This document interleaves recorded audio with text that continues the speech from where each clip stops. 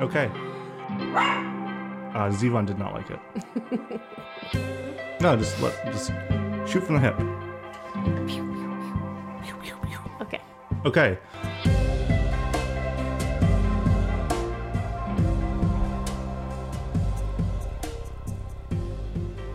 Hello, and welcome back to Famous Last Words, a filmmaking podcast. A making of films podcast. A podcast about films. Oh, man. A podcast about making. And watching films. We, of course, are Andrew and Teresa, Andrew and Teresa Alden. Married, not related. by blood. By blood. Are you getting sick of this bit? Yeah, if we get 100 more people to subscribe to the podcast, we'll come up with a new bit. Yeah. But until then, sorry, you're locked and loaded. Much like our movie this week. Oh wow, great segue. Everyone here is the best there is. Who the hell are they going to get to teach us?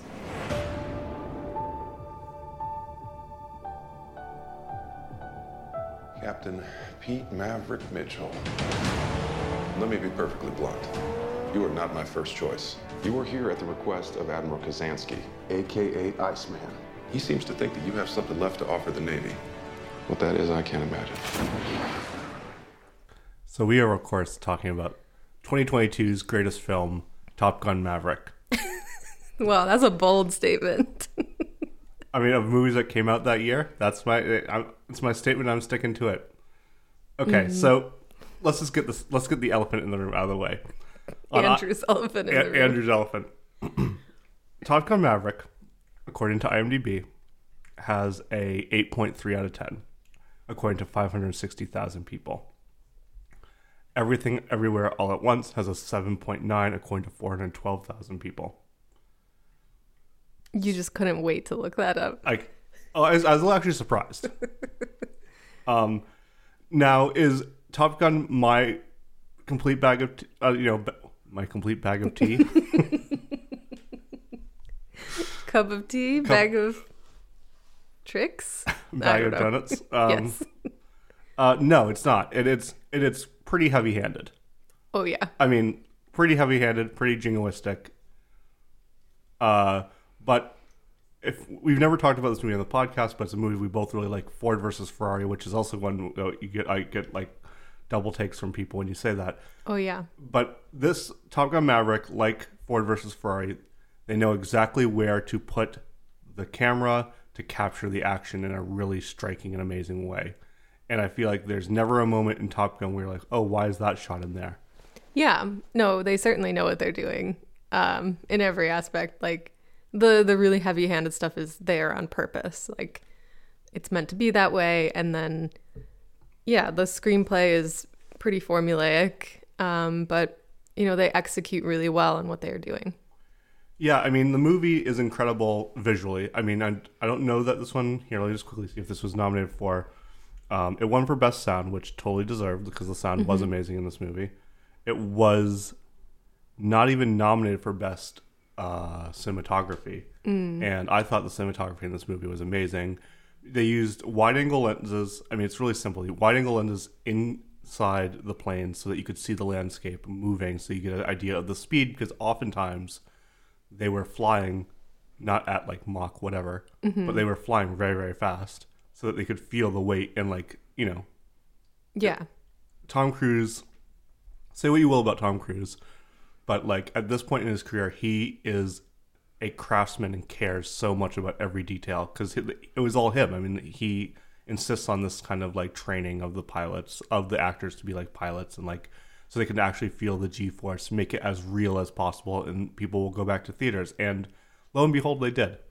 I'm guessing that, I mean, we didn't see either of these movies in theaters, but I'm sure if you said, did you go to a movie? Yes, last year in 2022. Was it Top Gun or was it Everything Everywhere All at Once? Most people would say, yeah, it was one of those movies. Yeah, that's true. I bet both look spectacular on the big screen. Unfortunately, we didn't see either. But yeah, I think, Tom Cruise is pretty intense, which is what makes him. It's you know, a good thing and a bad thing, but in the sense, like, his intensity makes for good filmmaking, and he had a great performance, and it was really fun to see a movie like Top Gun in the present, where we have so much better computer generated graphics and just tools. All of the tools of filmmaking have exceeded expectations since the late 80s. So it was really fun to see a Top Gun type movie in all the flashy glory. A lot of flashy glory. Yeah. The movie has problems, like in the screenplay primarily, is like it ends twice or 3 times or 4 times. Like, it sets up a noble sacrifice, but they don't take it because it'll be really interesting to me if Tom Cruise dies in the Mission Impossible movies, because the next 2 are supposedly the end of it all. And it'll be really interesting if you know, the guy's coming up on 70. It'll be interesting if he decides he can make the noble sacrifice in those movies. Like, because you know, spoiler, Tom Cruise doesn't die in this one. And you kind of think he's going to, the way the whole narrative of the movie is set up. Do you think they leave it open for Top Gun 3? I thought about it, but they would announce it right away because he's old. He's not that. I don't think he's close to 70. He's just 60. You think so? I feel like that is the case, but you can fact check me. I'm fact checking you. Okay, because I mean, I still don't know if they're going to do a third one, just because that would be a lot. And what story are you going to do? Because they've already done the same story kind of twice. Right. But they've made a gajillion Mission Impossibles. Okay, so he's 60. I knew it. He'll be 61 in July. So he's got a decade left in him. He was born on the 3rd of July. No way. Yeah. Oh my god. I think that, you know, something that's really interesting to me about Top Gun is, like, it plays on your expectation and never subverts them ever. But for me, I mean, you didn't like this movie so much, but I was into this movie. Like, I was just like, you know, and when he takes the hit so that Miles Teller can live, you know, like, I was like, oh, he did the thing that, like, you expect him to do. No, nothing was subverted, but, like, he did it. And when he does he gets kicked out by Donald Draper out of by John Hamm, and he, like, illegally takes the plane off screen and, like, does the thing in, like, 0.5 seconds faster than the floor, the slowest speed. It's like, you know, like, you're into it. That was probably my favorite part. I really like that part because, yeah, you know it's coming. You're like, oh, someone told him how to do something, so now he's going to go do it. And, like, it's an incredibly pretty movie because a lot of the time they were shooting at dawn or at dusk during magic hour. And they did that out of respect for what Tony Scott had done in the original. Yeah. Of course, Tony Scott, masterful filmmaker. He made the Top Gun movies. He made, like, Man on Fire. He also made The Hunger with David Bowie, which we reviewed. One of my favorites. One of your favorites.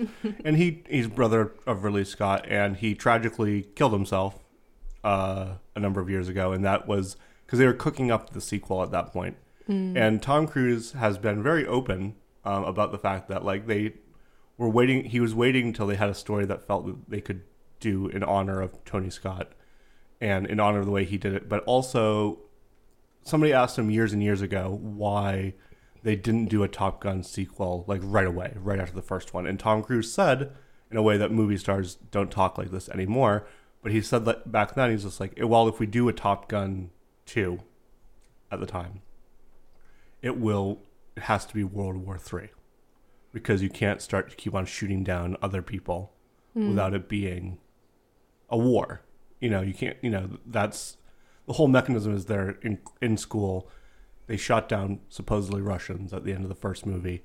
And the only way that they can keep on having Russians to shoot down is by having do you know what I mean? Yeah. And it's really interesting that he was that, like, politically conscious to be like, well, we can't have a second movie because it would be World War III. It'd have to be, you know, it'd be a major conflict. So who did they shoot down in this one? 5th generation fighters. I guess according to the internet, and this movie has a ton of trivia. If you're into trivia on IMDb, this one has, like, you know, half an hour worth of trivia. like 200 items of trivia, 120 items. But they shoot down Russians. Is who they're shooting down. Rogue state Russians. I should probably know that from watching the film. They never say it. Oh, okay. You only know it by the kind of planes they use and the kind of markings their planes have. Oh, okay. That's why I missed it. Okay. Yeah. They never say. Okay. They just say kind of a rogue state, rogue nation. And it's tricky. It's a tricky thing to do. Mm-hmm. Yeah. I guess I was listening to Joseph Kosinski, who is let me just make sure I have his name correctly.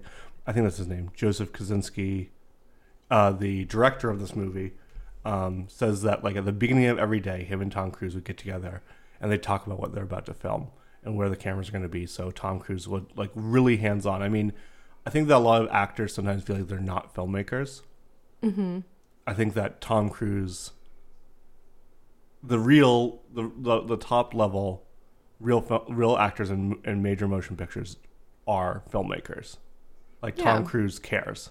Yeah, he understands. I mean, he's been working in this business for so long and cares so much about it that he's very invested in probably most aspects of the film. I mean, and he's such a huge star that like if he's putting his name on something, it has to be up to a certain standard. I believe.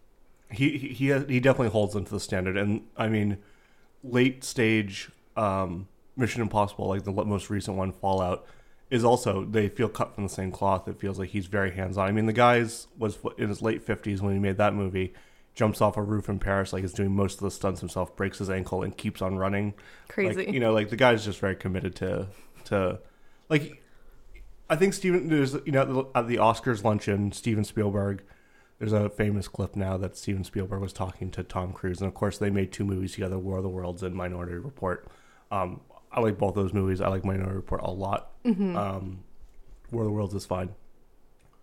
But Steven Spielberg, in full view of the cameras, knowingly, said to Tom Cruise that you saved theatrical release with Top Gun. And I really feel like he did. I mean, I went and saw Fallout in theaters. So, like, I feel like Tom Cruise gets butts in the seats. Yeah. For better or for worse. I mean, as you were listing off some films, I realized that I've seen a lot of Tom Cruise action films, and I'm not a huge action film person. Like, I'll watch them if they're on and you're watching them, but right.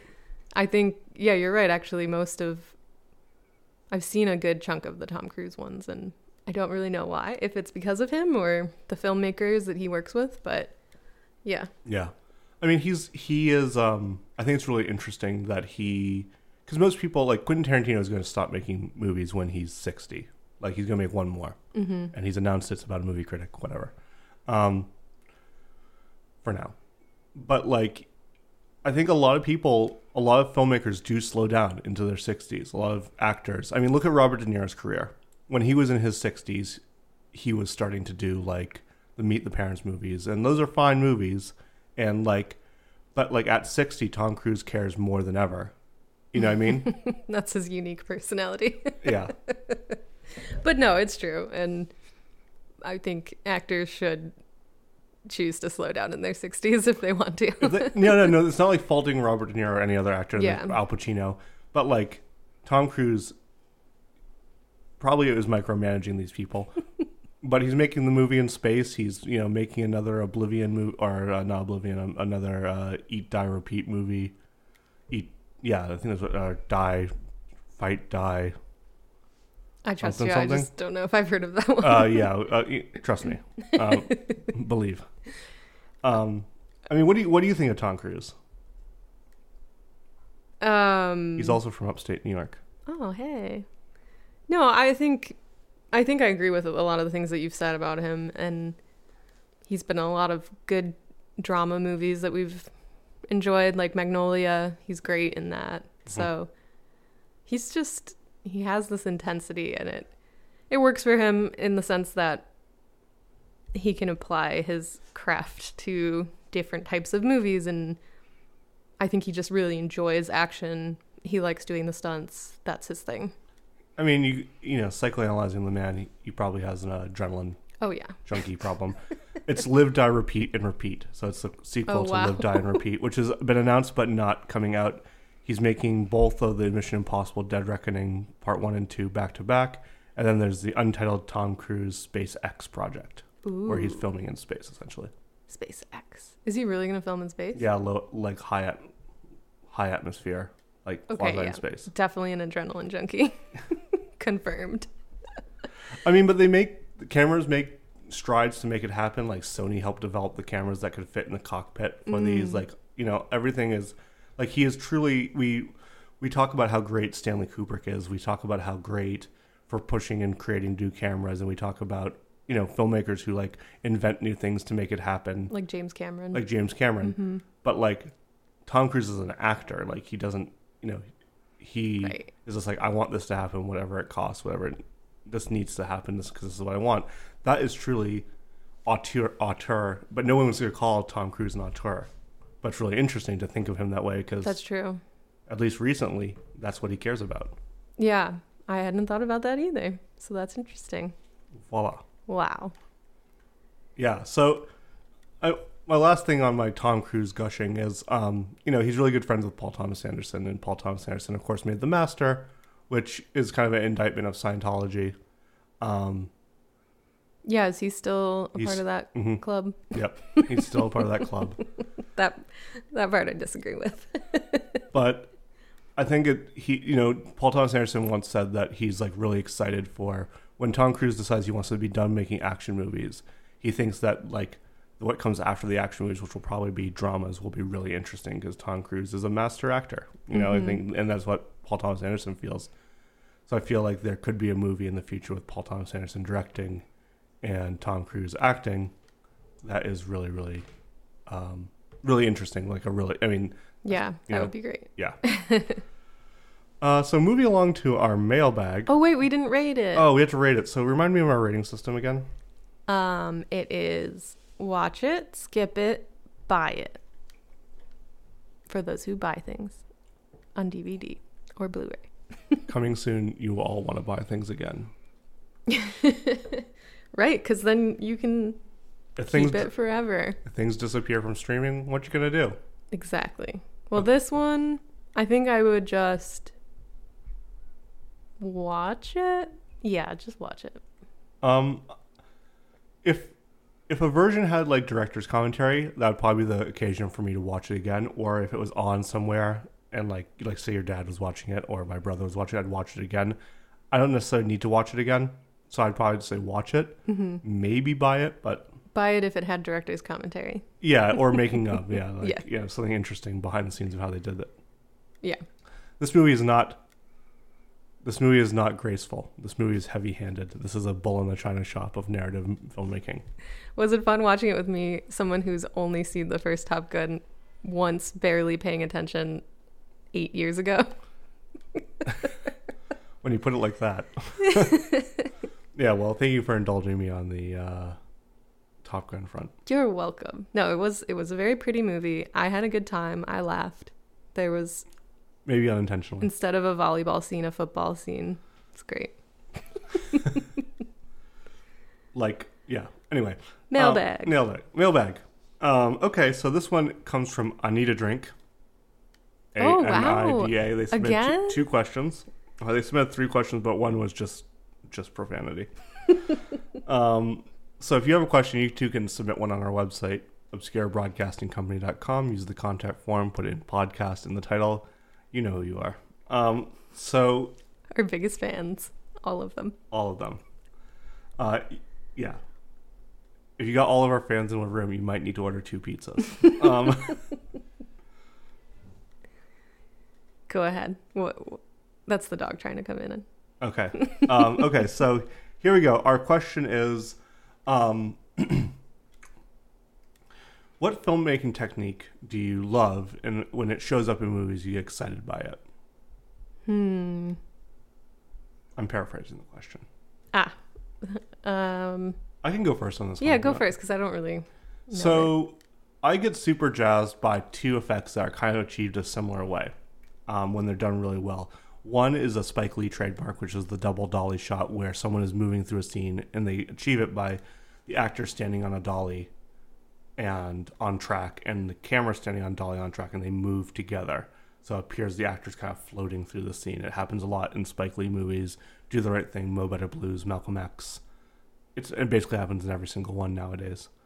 I also, I'm going to go with three effects. But the second one, which is similar to that one, is the dolly zoom. Famously done in Vertigo to like make that where the background seems to stay in the same place, but the space kind of changes. Mm-hmm. Famously done also in Jaws when the shark attack happens and Roy Schneider's sitting in the chair. Oh yeah, that's where you're either zooming the camera in and pulling the camera like out like it's happening at the same time. Mm-hmm. And my favorite one of all time is in Goodfellas when they're sitting in the cafe and it's really, really slow and it's Robert De Niro and Ray Liotta and the relationship between the two characters is changing and it's slowly pushing in and zooming out or vice versa. And it's like, yeah, it's very well done. I'm not sure if I noticed that one. It's great. I'll have to look. Yeah. Next Christmas when we watch that film. Yep. I could have guessed the double dolly was yours. I figured. I think mine is a little bit more like broad or subtle. I think I just really appreciate simple filmmaking in the sense that two things, like either there's not like a lot of cuts and you let the actors act and maybe there's some camera movement to follow them, or maybe there's a slight dolly in, dolly out.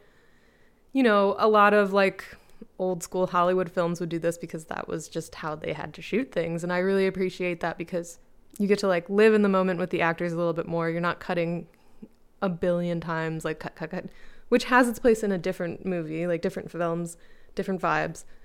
But like dramas especially, and thrillers, I appreciate the like slow staying on the actors, staying in the moment. Or similarly, like structuring in a way that is very like, I don't know if linear is the word, but very constructed. Like you start in like a wider shot and you hold in that shot until you move into a medium, and you hold in that medium until you move into the close, and you don't go backwards. Maybe at the end of the scene you go back to the wide, but Mike Leigh does this a lot, and particularly one scene in the movie Naked that I love so much, and it's so simple, but he's talking to the security guard and they're just having a very extended conversation and they film it in this way, and I don't know, it's just, it brings you in as their conversation gets deeper. You're getting closer and you don't notice it at first, but like it's like that leaning in, like with horror films, like when you hear like a little tiny noise and you're like leaning in, it does the same thing visually. So mine is like less flashy, but it's what I gravitate towards. Yeah, it's what I like editing. So yeah, the scene that you're talking about in Naked is between the security guard and David Thewlis. Yes. Yeah, it's a scene that is kind of a masterclass in that kind of filmmaking. It's really interesting. My other one, just for bonus, and I'm going to say this one because I know you don't like it, is the Snorri cam, where the camera is fixed to an actor and like it's moving with them. It's used very nobly in Requiem for a Dream, is what it's best known for. I don't hate it. But it turns up in like, you know, it was in Lost, an episode of Lost the other day, and like, you know, it happens every now and then. It's really disorienting, but I think it's a really interesting effect, and we don't, of course, have a Snorri cam because it's kind of an expensive thing to own for like a trick shot. But it's something that I always like. I kind of like when it's used really well. I love it in Requiem for a Dream. I think maybe that's why I don't like it in a lot of other films, is because I just associate it with that film because they do it so well that I'm like, in every other film, I'm like, it's not as good. Right. But actually, Darren Aronofsky. I can never say his last name. Darren Aronofsky, he has some really interesting visual language. Like there's that in that film. There's, you know, what he does in Black Swan, which is like a lot more close-ups, a lot of movement. I know he's referencing the film Red Shoes when he does the spin with the camera and she's like doing, I don't know the official term, like the a pirouette. And the camera is spinning too, and that's just so great. And then the whole way Mother was shot, like handheld, which we don't always love handheld, but in that film, I think it's perfect because it just makes you feel unsettled. And it's so no masters in that entire movie. Yeah, it's so intensely choreographed. The the Safdie brothers do that in Good Times. Good Time. Yeah. As well. Like, I remember coming out of that film and being like, I really wanted a wide shot. I desperately wanted a wide shot, and there wasn't anything until like the helicopter shot. it's such an arresting feeling when that moment happens. Yeah, and it was perfect. I mean, I don't think they should have done a wide shot. Just the feeling of being claustrophobic and on edge. Yeah, so I guess that would be my second one, is those kinds of techniques that are really just like making you feel a certain way by the way they film it. Yeah. Well, there you go. That's been a mailbag. Hope our answers satisfy you. If they don't, I guess, sorry. That's okay. That's okay. You should like and subscribe anyway. Mm-hmm. Well, that's been Top Gun. I hope you enjoyed it. I know I did. Bye.